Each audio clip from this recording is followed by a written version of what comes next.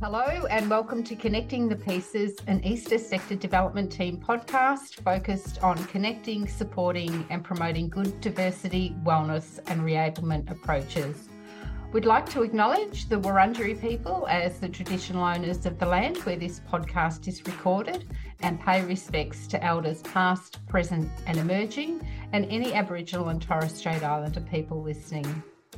Today, we're going to delve into the importance and impact of a human rights-based approach, which is intrinsically linked to previous episodes focused on inclusive practice, wellness, and strength-based approach. So we're going to explore the essence of a rights-based approach, its significance for older people, and how it aligns with aged care reform and the strengthened quality standards. So let's jump right in by establishing a shared understanding about what exactly a rights-based approach is. Dale, can you help us out with that? Thanks, Lisa. A rights-based approach centres on recognising and upholding the fundamental human rights of individuals, and that's irrespective of their age. It emphasises that all people are entitled to dignity, respect, equitable outcomes, and the full realisation of their rights. So to put it simply, a rights-based approach recognises that all people have inherent rights that must be respected, protected, and fulfilled. Dale, you mentioned their fundamental human rights. Can you explain what these might include? Yeah, sure. I guess fundamental rights include things like the right to life, equality, non-discrimination, freedom from abuse and neglect, access to healthcare, social protections, participation in decision-making, and many others. That's great. Thanks, Dale. And I suppose the other thing that might be really helpful for our listeners is to understand how these rights are linked to international and domestic rights-based frameworks. Certainly. Well, our listeners might be familiar with the United Nations Universal Declaration of Human Rights, which was adopted in 1948.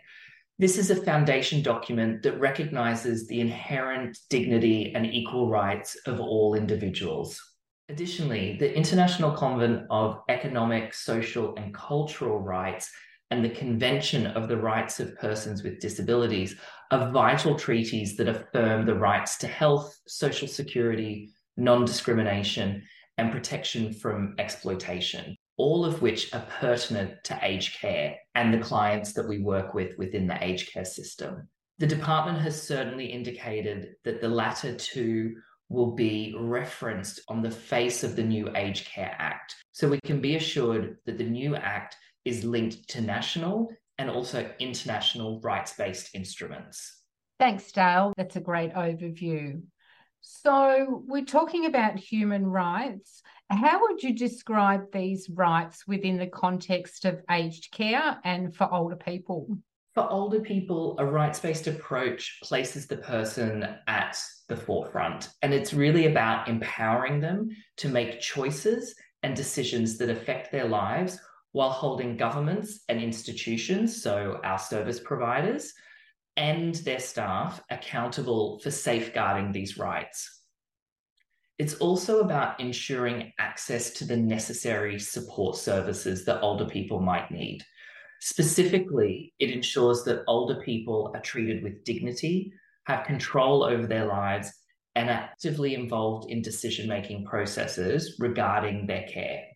And Dale, how would you respond to people who say, well, the fundamental rights apply to all individuals, so why is a rights-based approach particularly important for older people more specifically?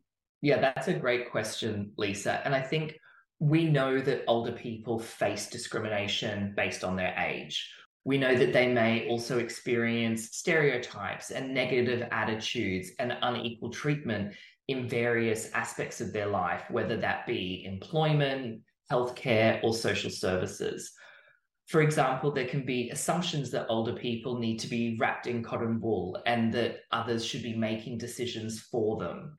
Contrary to this, a rights-based approach recognises and supports their autonomy and independence, allowing them to participate actively in decisions that affect them. It essentially challenges ageism and promotes equality, ensuring that older people are treated with dignity, respect, and are free from discrimination. Absolutely, Dale.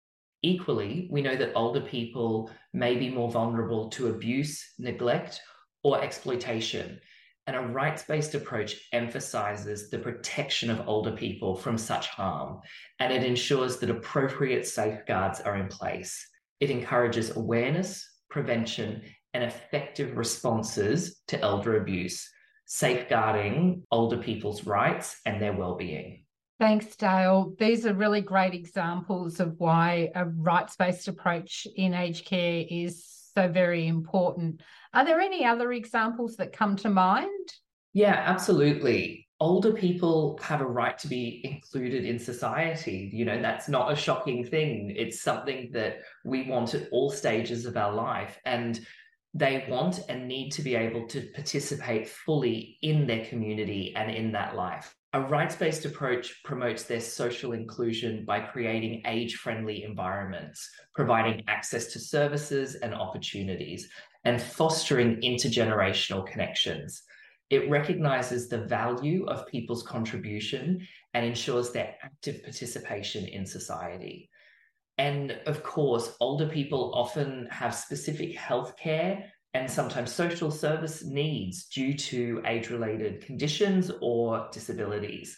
And a rights-based approach highlights the importance of ensuring equitable access to quality care and support services. It advocates for person-centered respect for older people's choices and the provision of adequate resources to meet their needs. So I think there's just a few more examples of why a rights-based approach is so important for older people. Thanks, Dale. That's a really comprehensive response. And I think it's worth summarising. We might say a rights-based approach for older people is really essential to combat ageism, to uphold their fundamental rights, to promote their autonomy and participation within the community, to prevent abuse and neglect, and ensure equitable access to services. So primarily it's about recognising, the unique challenges and needs faced by older people.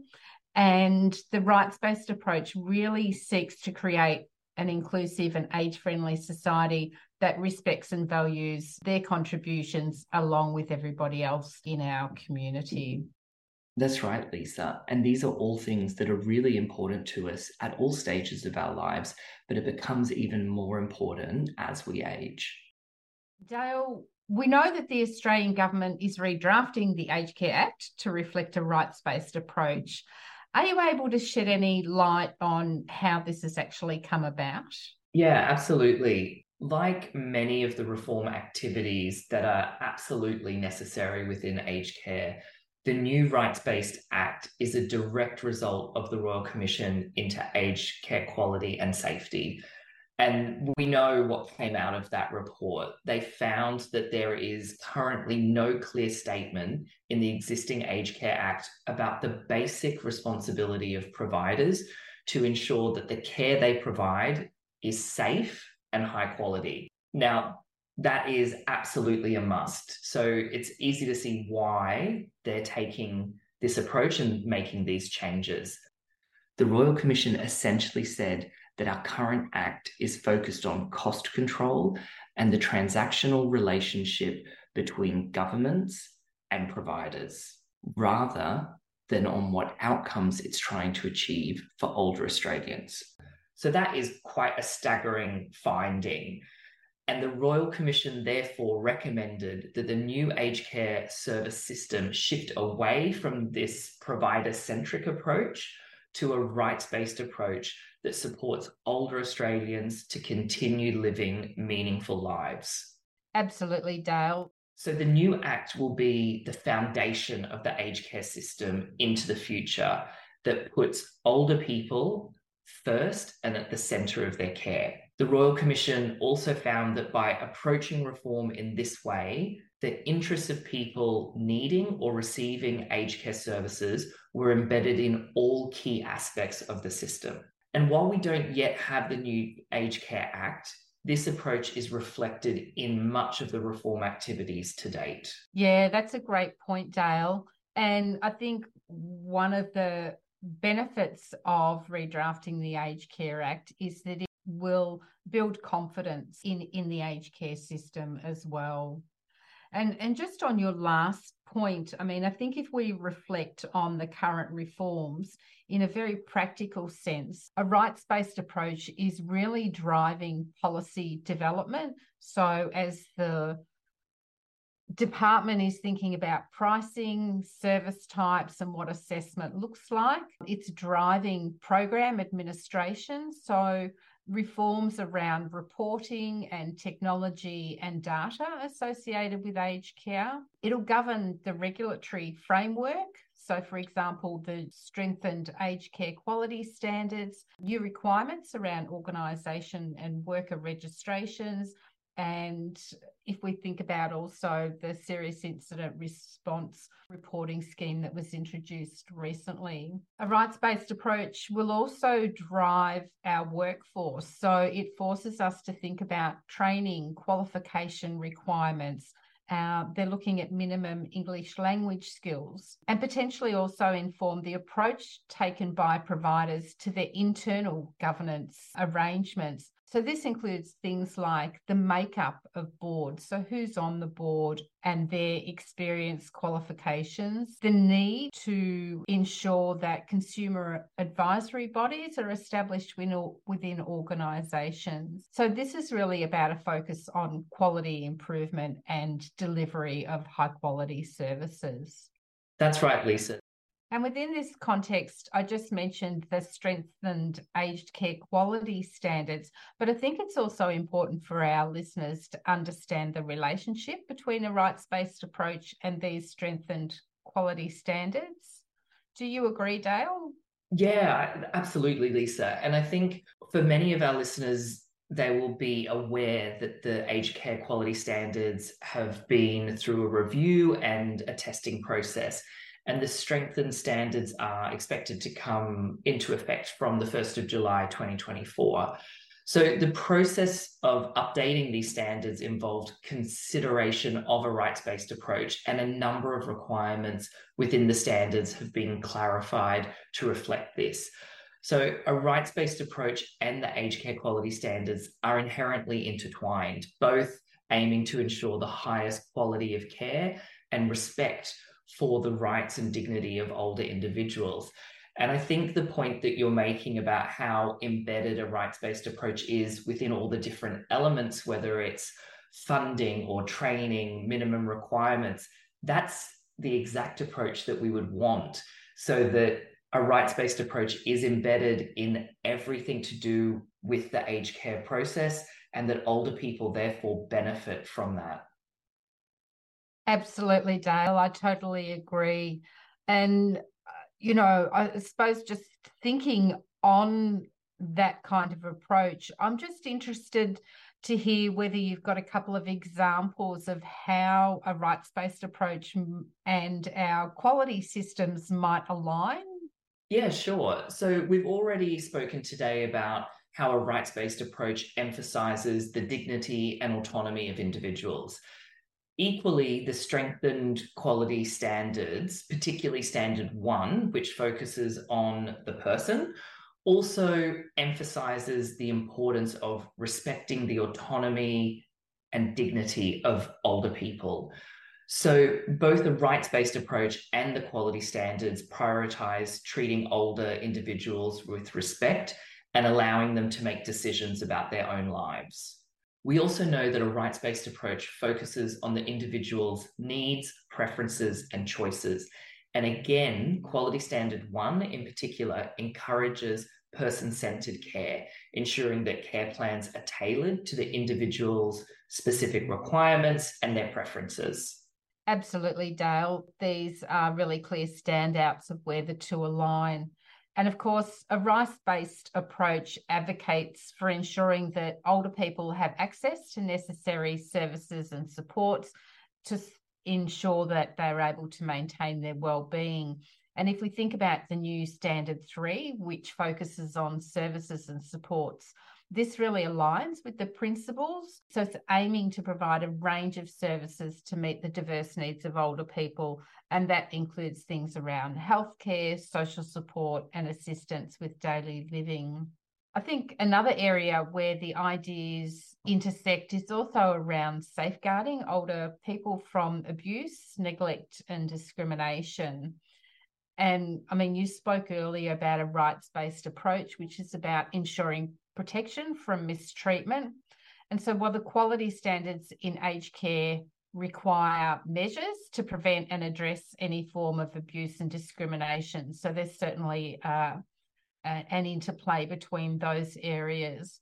And of course, many of our listeners today will be familiar with the introduction of the Serious Incident Response Scheme, which came into effect in late 2022. So that's just kind of one example of where consideration around a rights-based approach has probably been taken. That's right, Lisa. There's already significant change happening to strengthen the quality standards being introduced as part of the new regulatory framework. And this places significant emphasis on ongoing improvement and accountability. Similarly, a rights-based approach requires continuous efforts to enhance the quality of care and ensure accountability for upholding the rights for older individuals. By integrating a rights-based approach into aged care, institutions and service providers can ensure that care is not just compliant with the quality standards, but is also respectful of the fundamental rights of older individuals, promoting a higher quality of life and care within the sector are safeguarded. So Dale, how do we envisage that the new rights-based act and approach will improve the quality of aged care?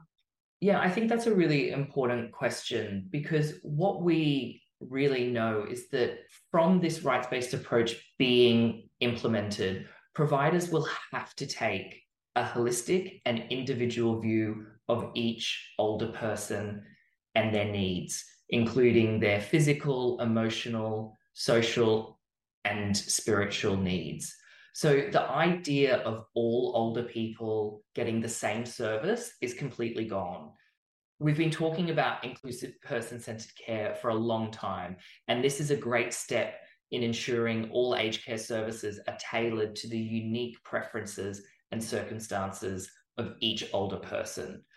But more broadly, the new rights-based approach will strengthen accountability mechanisms to address instances of abuse, neglect, or substandard care, and to promote transparency, accountability, and standards of care to protect the rights and well-being of older people. And this is really important because this was a failing that was found through the Royal Commission. Absolutely, Dale.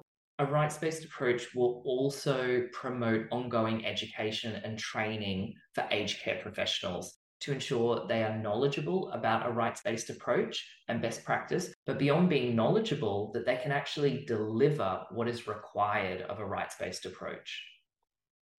Absolutely. That's great insights into the value of implementing a rights-based approach. And obviously what we all want to see is improved quality of care across the whole of the aged care sector. Dale, we know the department has already released some draft material around the new Aged Care Act, but we also understand that some draft subordinate legislation is planned for release in late 2023. What advice would you give to providers or individuals who may want to engage with this consultation process around the new Act? Absolutely. And I can't stress strongly enough how important it is for people to engage in this process. If you're working in the aged care sector and you're delivering services, this is your industry. You want to be engaged. You need to find out as much as you can. So review the material that's been released to date and keep an eye out for further consultations that's expected in December 2023. It can seem overwhelming, but it's better to be on the journey as early as possible rather than coming in after all the changes have been decided and need to be implemented. Yeah, great advice, Dale. And this really is a generational change. Like it's very significant. So I think it's something that's really important for people to be involved in. And of course, in addition to getting involved in the consultation process, I think organisations and individuals can be educating themselves about the rights of older people, building their own knowledge, and sharing that knowledge with others. And, that might involve having discussions with colleagues or at team meetings, perhaps engaging with advocacy organisations or initiatives that promote the rights and wellbeing of older people. I'm just thinking OPAN comes to mind as one of the peak advocacy organisations in the aged care space. I think it's really important that organisational leaders engage in dialogue with policymakers in their organisations and with staff to really raise awareness and lead discussion to influence kind of positive change around what is to come. Essentially, it's really important that we all understand that we have a role in protecting and promoting human rights, and that's irrespective of your position in the organisation and where you sit. Absolutely, Lisa. I just couldn't agree more. And I think it's such good advice for people to get, and really encourage them to take that on board. Because while governments have the primary responsibility for protecting and promoting human rights, they don't have the sole responsibility. Within aged care, service providers and individuals, you and I and volunteers who work in the aged care area, will be charged with being responsible for promoting and respecting human rights and applying a rights-based approach when supporting older people within our services and our programs. And of course, to continue supporting quality improvement and initiatives that prioritise person-centred care and the fulfilment of older people's rights. Thanks, Dale. I think that's a really great point to finish up on. And we do hope our listeners take the opportunity to learn more and get involved in consultations that are coming your way. We hope that you join us next time as we continue to explore ways to empower and support older people within our communities and those that we work with. But I just wanted to leave you with the thought that it's not just about ageing, it really is about ageing with dignity and rights. Thanks, Dale, for joining me, and we'll see you next time. Thanks, Lisa. If our listeners today are interested, you can access our diversity and wellness resources at the Eastern Sector Development Team website at www.esdt.com.au.